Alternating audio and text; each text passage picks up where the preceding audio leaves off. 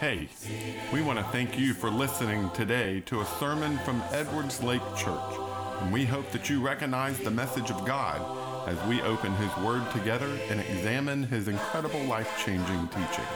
We pray that this message will challenge you, motivate you, or touch you in some way. Let's open the Bible together. Good evening. Oh, that was weak. Good evening. Turn in your Bibles to the book of Acts, and we're going to spend our time there this evening. The book of Acts, chapter 1. Acts, chapter 1. I figured if I could start a year-long series on Sunday morning, hit or miss, over the year on Acts chapter 2, verse 42, well, then it would be good for us to go through the rest of the book of Acts on Sunday evening. So I want to spend a sermon here or there hitting a chapter of the book of Acts. This is not, I don't believe I have ever preached through the book of Acts in 18 years of preaching, somewhere around there. I have done Bible classes on the book of Acts, but I've never preached through it. And I thought this might be interesting for me and tolerable for you guys. And hopefully we can get through the book of Acts and learn some things that would be helpful to us as we try to devote ourselves more fully to what we're supposed to be as Christians. So, I want to talk about the incredible story that we find in the book of Acts, and to do that, we need to open up with Acts chapter 1. So hopefully you are there by this point. What you find in the book of Acts is that it really is the second part of a two-part story, and I think everybody in here probably knows that. Hold your place there in Acts, and I want to read for you the first 4 verses of the Gospel of Luke, which is part 1 of this story. The Gospel of Luke, starting in verse 1. Many have undertaken to compile a narrative about the events that have been fulfilled among us, just as the original eyewitnesses and servants of the word handed them down to us. It seemed also good to me, since I have carefully investigated everything from the very first, to write to you in an orderly sequence, most honorable Theophilus, so that you may know the certainty of the things about which you have been instructed. That's the beginning of Luke. When you get over to the book of Acts, it reads, I wrote the first narrative, Theophilus, about all that Jesus began to do and teach until the day he was taken up, after he had given instruction through the Holy Spirit to the apostles he had chosen. After he had suffered, and he also presented himself alive to them by many convincing proofs, appeared to them over a period of 40 days, speaking about the kingdom of God. What you have here is part 1 and part 2 of a story. And we know that because, first of all, he refers to the first account over in Acts, and he also addresses both of them to Theophilus. And so Luke goes about the task of putting together a chronological account, which is the kind of stories we like, put together an orderly chronological account of the life of Jesus and the beginning of the church. And he doesn't do it as an eyewitness, which is part of what makes the story interesting, at least the gospel side of the story. Matthew, he's an eyewitness. John, he's an eyewitness. Luke, not an eyewitness. His story is based off of eyewitness account, but it is more the story of a biographer, one who takes information that's been written down, and he takes probably some of the other gospel accounts that already existed by the time he's writing his down, but he does it more as a historian and researcher, not as someone who saw these things for himself. Now, we do know he saw bits and pieces of the story of Acts, but we don't know that he saw any of the gospel. We're never told that he was there present as a disciple of Jesus. Luke is just a historian writing down what the eyewitnesses have said. And so he himself is an eyewitness of the church, but not of Jesus himself. And I personally believe that what he is doing is he is writing down a legal defense for Paul. This is my own personal take. There's nowhere in there that it says this, but you add together some of the information that's there. He writes to someone called Most Excellent Theophilus. Theophilus, some have tried to say, is a generic term meaning those who love God. Theo meaning God, and phileo, which means brotherly love. And so it's those who are within the brotherly love of God, or those who have that kind of love for God. But it was also a common name. And you take that designation, most excellent, it seems that it's just as possible that Theophilus is a man of some authority, of some, clout. He is a man that needs to know the story. And if you take the fact that the story ends where it does, in the book of Acts, it ends with Paul in prison getting ready to make his defense before Caesar. It would make sense that there would be somebody who is gathering together a kind of a outsider's perspective of everything that's been going on and putting it all down in writing in an orderly manner so that it can be used as an explanation of the events that involve Paul. And so to do that, Luke has to write down the story of Jesus, because that's really everything about what Paul has been doing and why he's been doing what he's doing and what he's preaching and teaching about. And then you tell the story of the book of Acts. And notice one of the themes through the book of Acts is that the troublemakers are not the Christians. The troublemakers have been the Jews. Well, who are Paul's accusers? The Jews.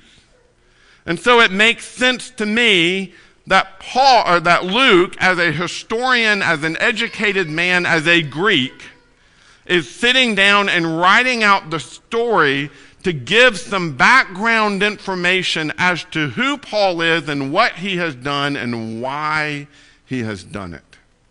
Now, there's no way to prove that one way or the other, but it makes sense with the information that we have that that's what's going on. And so it really is a great part one, part two of a story that needed to be told, especially in defense of Paul. Historically, traditionally, Paul was set free the first time. So this defense that would have been written for Paul. It would have been enough information that was used in order for Paul to be set free, only to be arrested again several years later for similar accusation. And then at that point, Nero, who would have been the one hearing the case, had gone a little bit stir crazy, and at that point he condemned Paul to death. You also see a big difference in the way these two stories function. Okay? Luke very much intends there to be a nice tied up bow on the end of the book of Luke. And the way I like to see this most clearly is the story of the ascension. Okay, you turn it to the end of the book of Luke, and you've got this telling of the ascension, of Jesus rising back up into the cloud. It says, he led them out as far as Bethany, and he lifted up his hands and blessed them. While he was blessing them, he parted from them and was carried up into heaven. And they, after worshiping him, returned to Jerusalem with great joy and were continually in the temple praising God. The end. And that ends beautifully, does it not? We've got this story of Jesus that begins with Jesus' birth and the foretelling of his birth and all the amazing events about his birth. And it goes on through his parables and his teachings and his miracles and the conflict that he had with the Jews that ended with him being crucified. But he raised again from the dead, and after a period of time, he raised up into the sky, and the disciples were able to just continue on worshiping. Woo! What a great story. But look at the same story at the beginning of the book of Acts. Acts chapter 1, starting in verse 9. And after he had said these things, he was lifted up while they were looking on, and a cloud received him out of their sight.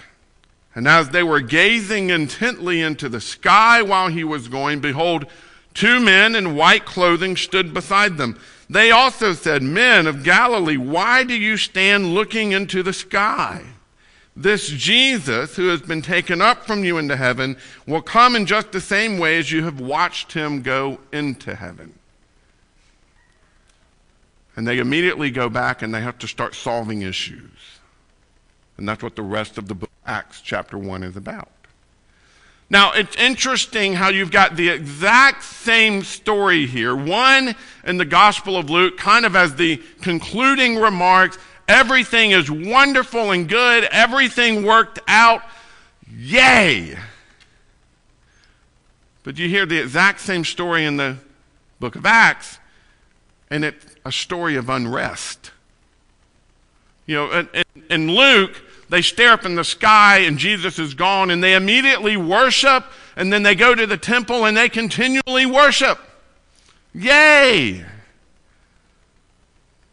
In Acts, they keep staring into the sky until 2 angels appear and say, "You people, move on. Like, the show's over. Go home."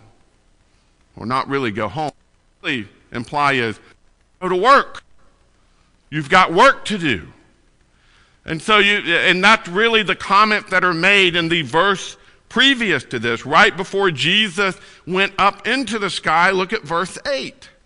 "But you will receive power when the Holy Spirit has come on you, and you will be my witnesses in Jerusalem and all Judea and Samaria and to the end of the earth." You have work to do. See ya. I mean, that's Jesus' side of this. And then he goes and he's gone and they're just staring until 2 angels wake them up and tell them, "Get to work. There's work to be done." Now, both of these stories are accurate. I don't doubt that they worshiped Jesus, seeing what he had accomplished, seeing that he had ascended back to the Father, seeing the way he had been exalted. I mean, Jesus went into the sky the same way I picture Enoch going to the sky, or the same way I picture Elijah disappearing into the sky. We don't read of fiery chariots here, but you read of a man ascending from earth to heaven. And that's a praiseworthy thing.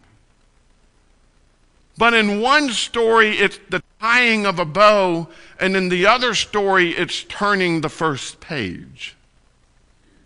And so what you have Luke do here is use the same story for 2 different purposes to show one story is ended. The next story has just begun right where that story ended. It's the picking up story during the same scene. You ever seen that happen in movies? A movie ends.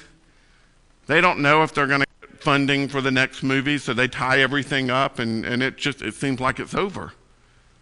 But then they get funding for the next movie, and so the next movie picks up immediately where the first one picks off. So they kind of have to review that last scene, that last action scene that just happened. And what we find is what we thought was tied up nice and neatly, actually there's some cliffhangers left.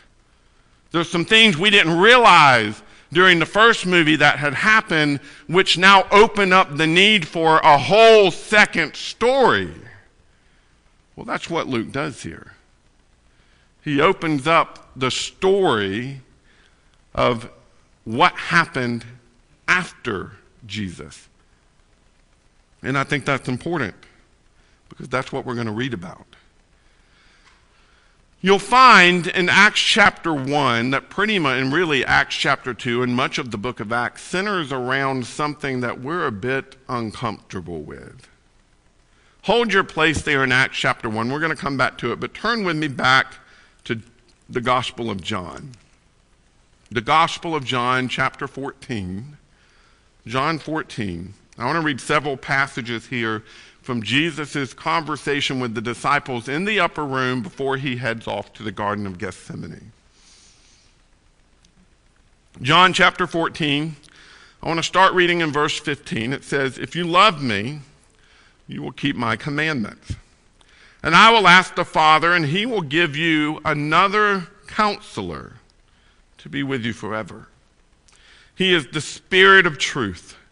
The world is unable to receive him because it doesn't see him or know him, but you do know him because he remains with you and will be in you. You skip to chapter 15, verse 26. When the counselor comes, the one I will send to you from the Father, the Spirit of truth who proceeds from the Father, he will testify about me. You will also testify because you've been with me from the beginning. Chapter 16, starting in verse 7. Nevertheless, I am telling you the truth. It is for your benefit that I go away, because if I do not go away, the counselor will not come to you. If I go, I will send him to you. When he comes, he will convict the world about sin, righteousness, and judgment. About sin, because they do not believe in me. About righteousness, because I am going to the Father and you will no longer see me. And about judgment, because the ruler of this world has been judged. I still have many things to tell you, but you can't bear them now. When the Spirit of truth comes, he will guide you into all the truth. For he will not speak on his own, but he will speak whatever he hears. He will also declare to you what is to come. He will glorify me, because he will take from what is mine and declare it to you. Everything the Father has is mine. That is why I told you he takes from what is mine and will declare it to you. One of the really important pieces of the incredible story of the book of Acts is the role of the Holy Spirit. The role of the Holy Spirit. And that's one of those topics that I find we in the church have spent far too little time talking about. We spend far too little time talking about what God's role is in the spread of the church outside of, well, he gave us this book.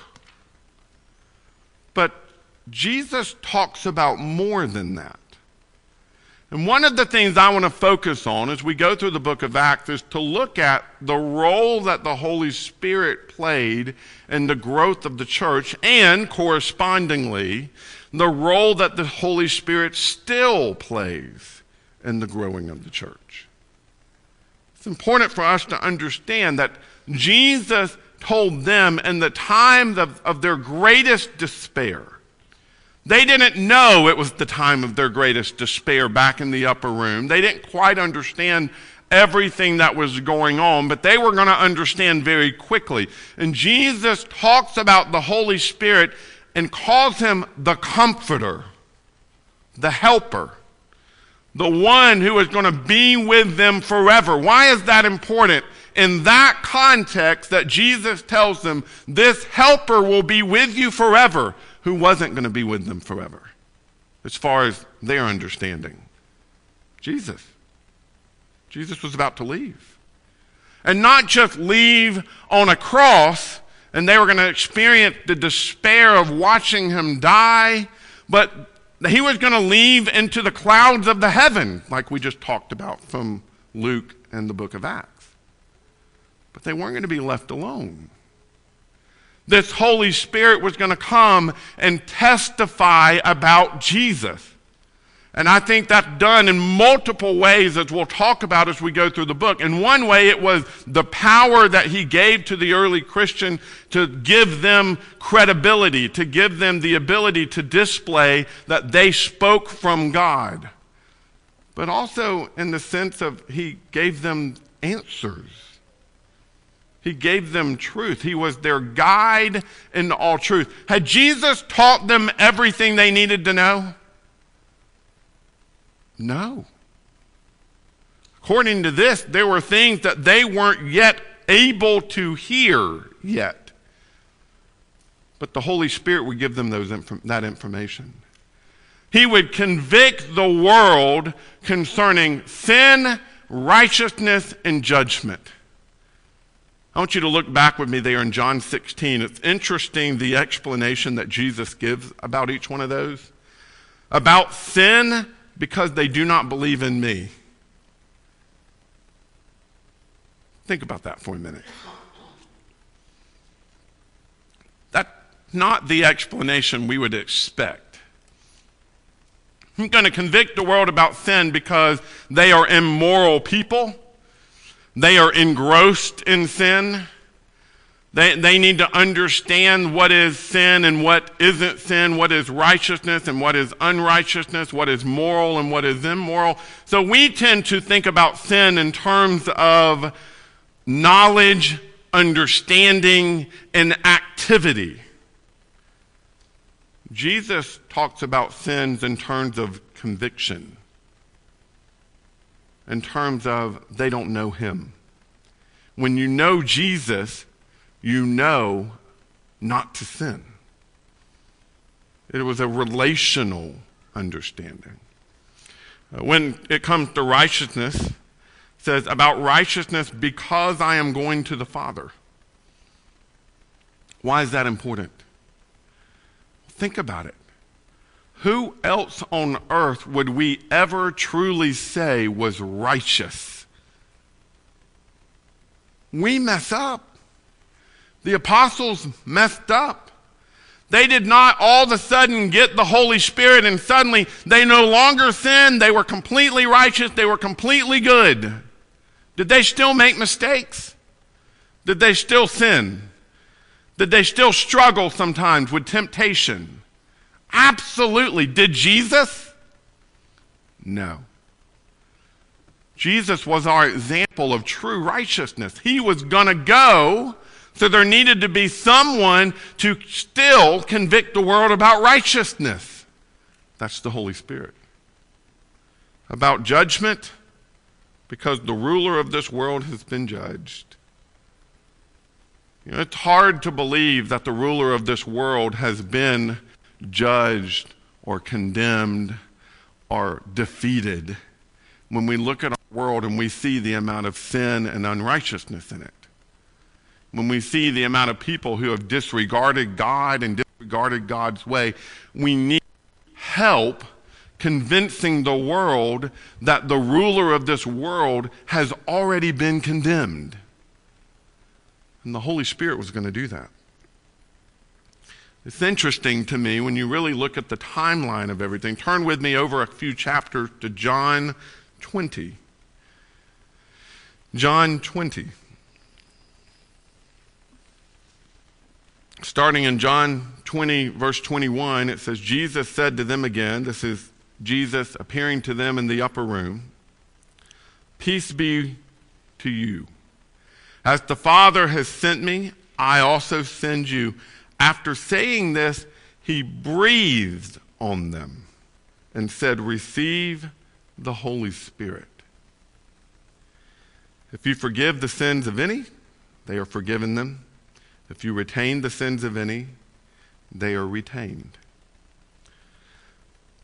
I don't know about you, but I wish we had a lot more explanation about this particular passage of Scripture. I look at this passage of Scripture and go, wait, I got to read that again. Like that's my response of maybe if I read it again, I'll understand it better. I've read it many times. I still don't understand it entirely. I'm going to tell you what my assumption is. And understand this is an assumption.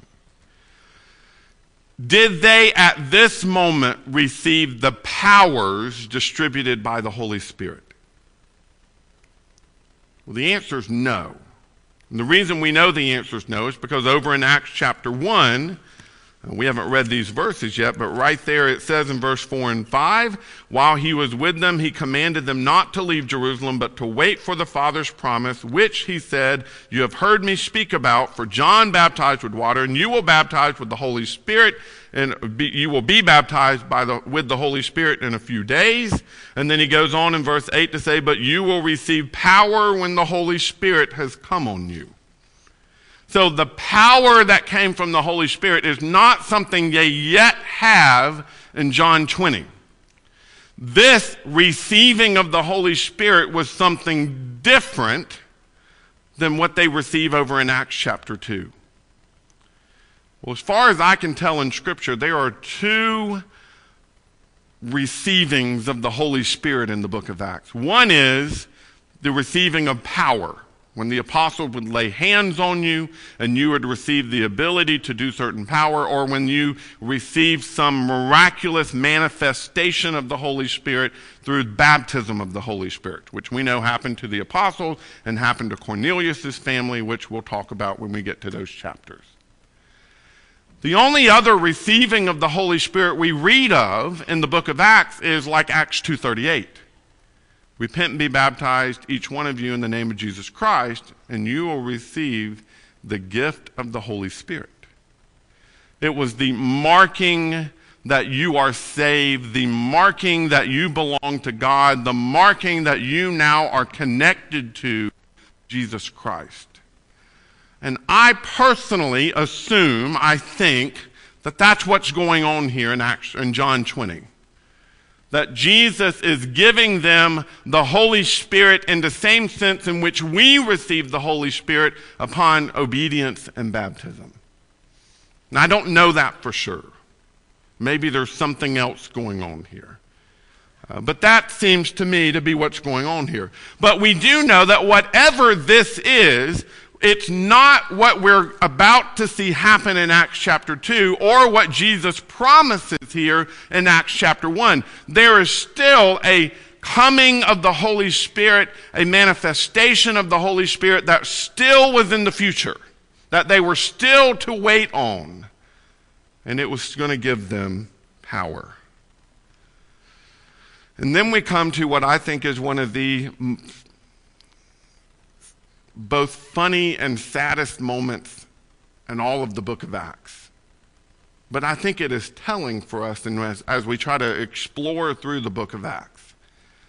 You have a disciple who is fixated on what is very clearly not God's plan. Look with me in verse 6. When they had come together, they asked him, Lord, are you restoring the kingdom of Israel at this time? I don't know about you, but I was brought up with an understanding that the apostles were idiots all the way through the Gospels. But when you get to Acts chapter 1, all of a sudden they become smart. They have it figured out. They know what's going on. They have a clear understanding of exactly what God's plan is. And even I was impressed with the idea that they had a complete understanding of what the plan of God is. I don't think that's true. I think the apostles are still fixated on a physical kingdom. And put yourself in their shoes.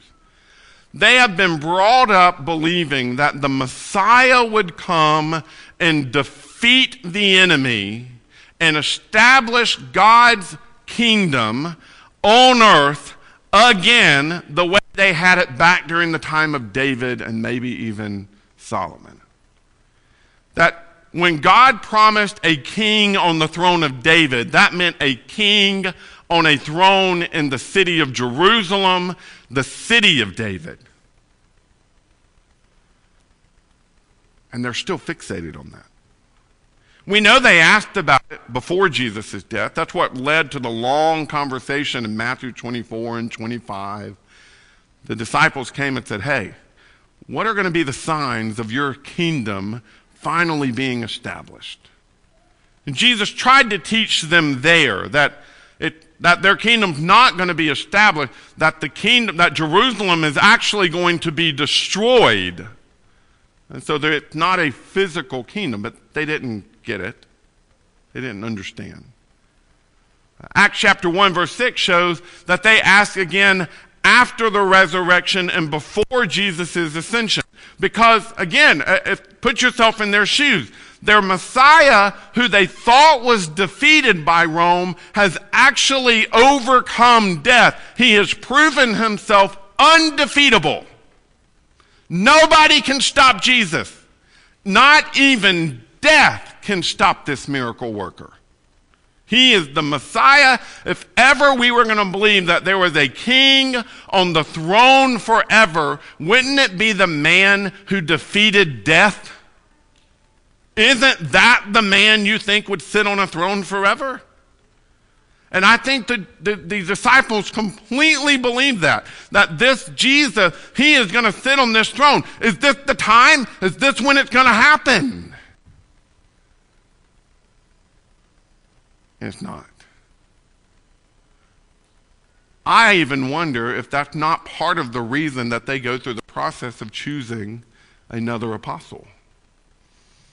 Look with me back in Matthew chapter 19. Matthew chapter 19.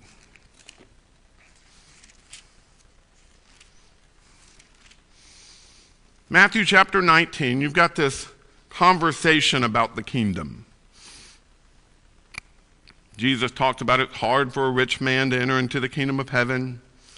They say, well, then who can be saved? In verse 26, with man this is impossible, but with God all things are possible. Peter responds, verse 27, see, we have left everything and followed you. So what will there be for us?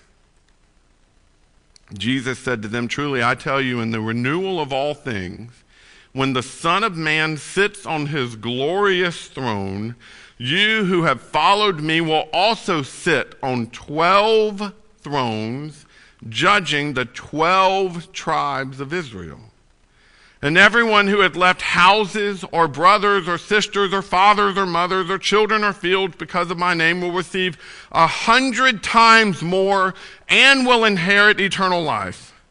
But many who are first will be last, and the last first. Jesus tells them here, hey, you've got a job to do. Your job is to go be witnesses of my kingdom. He has taught them for 3 years, you are going to be the leaders in my kingdom.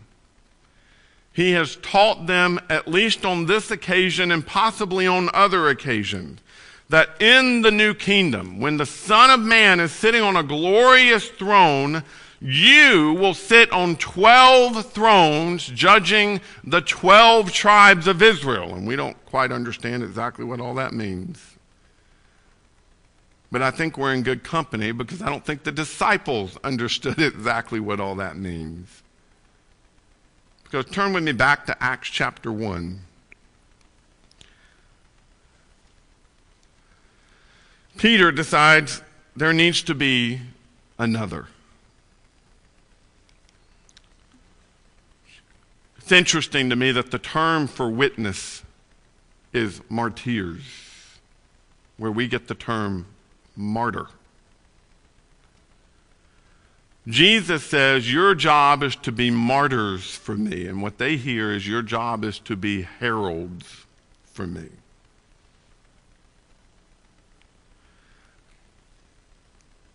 The term can be used either way. It can mean someone who is an emissary for a king, someone who goes before a king making pronouncement of the king's glory, someone who goes out before the king talking about the victory the king has experienced and has brought to the people, and that's their job. Their job is to go out there and be these emissaries, to be these announcers, to be these ones who have the message of the king, but the term also means one who gives everything for the king, including life. And I think the disciples hear Jesus' words the way they want to hear them. We are going to be the ones sitting on the 12 thrones. We're the ones, we're the emissaries. We're the ones who get to rule with Jesus. And that's not at all what Jesus means. Peter makes a case for choosing another apostle. And it is the, I hate to say, weakest case you could ever possibly make for anything. I mean, turn with me to the two passages. I get this from what Peter says here, starting in verse 19 of Acts 1. This became known to all the residents of Jerusalem, so that in their own language that field is called Hakeldama, which is the field of blood. For it is written in the book of Psalms, let his dwelling become desolate, let no one live in it, and let someone else take his position. You probably have in your cross references the Psalms that's in reference to. Psalm 69, verse 25. Turn back there with me. Psalm 69, verse 25. Psalm 69, verse 25 says exactly that. Make their fortifications desolate. May no one live in their tents. But what in the world does this psalm have to do with the situation that the apostles are going through? Nothing. I mean, it is about the most cherry-picked verse you could possibly find from the Old Testament to prove his point. Well, what about Psalm 109, verse 8? That's the other reference that Peter is making or bringing their attention to. Psalm 109, verse 8. It's a psalm that my Bible entitles Prayer Against an Enemy, a psalm of David, and it says, verse 8, let his days be few, let another take over his position. But it has nothing to do with the situation they're going through. Now, I don't doubt at all that maybe Peter knew things that I don't know. I guarantee you Peter knew a lot of things I don't know. I also know that at this point, Jesus has breathed on him and he has received the Holy Spirit. So maybe there's some sort of inspirational understanding that we don't have because we don't maybe have that same manifestation of the Holy Spirit, depending on what John 20 is talking about. But it's also possible here, before he has received the miraculous powers of the Holy Spirit, that Peter is making a case that really isn't a case that needed to be made. Because he is, in his understanding, is re-establishing 12 people for the 12 thrones that are going to judge over the 12 tribes of Israel, because he understands that there needs to be 12 men. We have no record in here, as far as I can tell, of them being commanded to choose a 12th. But he does it. Now, again, I'm not saying he did wrong. We're not told that either.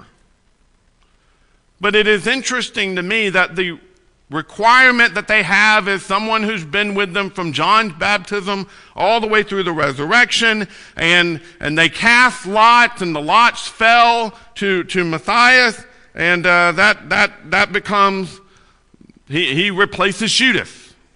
He becomes the 12th apostle.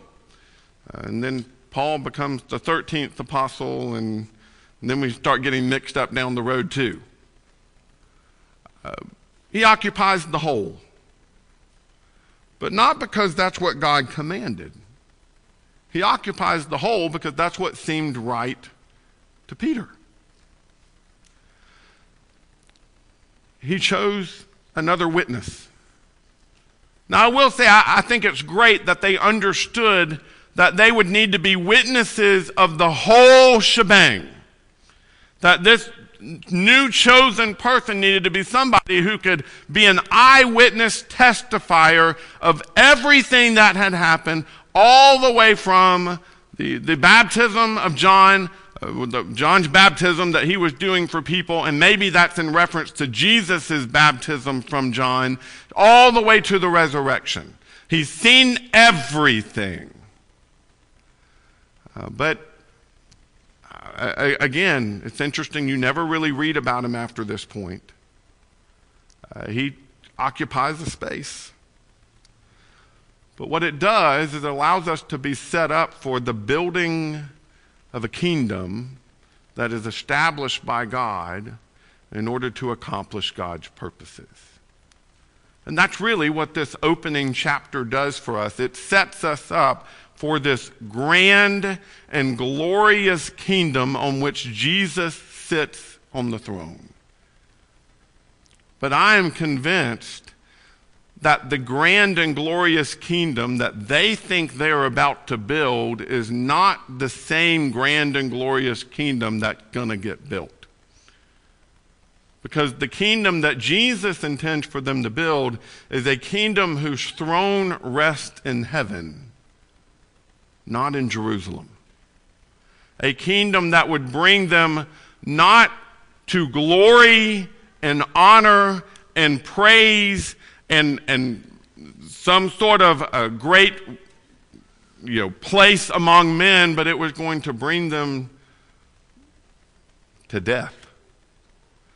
That they thought they were going to be emissaries for this great kingdom that was going to be established in the city of Jerusalem, but instead they're going to be martyrs for a kingdom that was going to be rejected by men and still is being rejected by the majority of men because people just don't understand.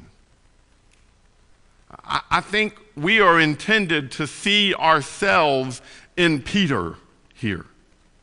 That as we read through the story, our expectation is that this kingdom is going to be one way, but in reality, by the time we get to the end of the book of Acts, we find the kingdom is an entirely different way. And you remember how the quotes I read this morning from that Roman pagan antagonist toward the church, that he made these comments like they think they have this grand thing, but in reality, from anything we can tell, they're all destitute and poor and grief-stricken, and their God has forsaken them. And what kind of God would you serve that would leave you in poverty and leave you destitute and leave you suffering? Well, either that God is unwilling to save his people or that God is unable to save his people. And why would you serve that God?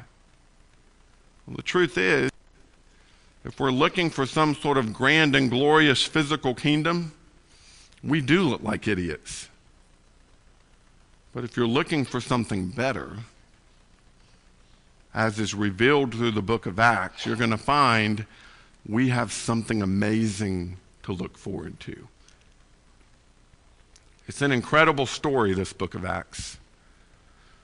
And I hope you'll walk with me through it as we see the truth about the kingdom opened up to us and to the apostles. And we start to see what it is God has made possible because of the way he has set up a kingdom that is for all people and all nations and all tribes. It's a great thing. If you're not a child of God, you're not a part of that kingdom. It's simple as that. If you're not a child of God, if you've not put on Christ in baptism, you don't have the help of that Holy Spirit we talked about and that we'll talk about more through this series. If you're not a child of God, you're still struggling to exist in a kingdom that is temporary and honestly pointless. But when you become a child of God, you get to belong to a kingdom that is eternal and glorious. Well, I encourage you, if you're not a child of God, to become one tonight. You can do that by putting on Christ in baptism, by having your sins washed away, by belonging to Jesus. And so I encourage you to do that tonight. If we can help you in any way, please come forward and let us know. Hosanna, you're my King. Thanks for listening and studying God's Word with us. We want to help you draw closer to Jesus as your Lord. If you feel some need as a result of today's message, whether that be a need to seek God's salvation or you are just in the need of prayers, please reach out to us. You can find out more about us, including contact information, at edwardslakechurch.org. If you want to continue to open God's Word with us, please check out other sermons on our podcast or come visit with us at Edwards Lake Church anytime you can. Thanks again, and we pray God's blessings for you.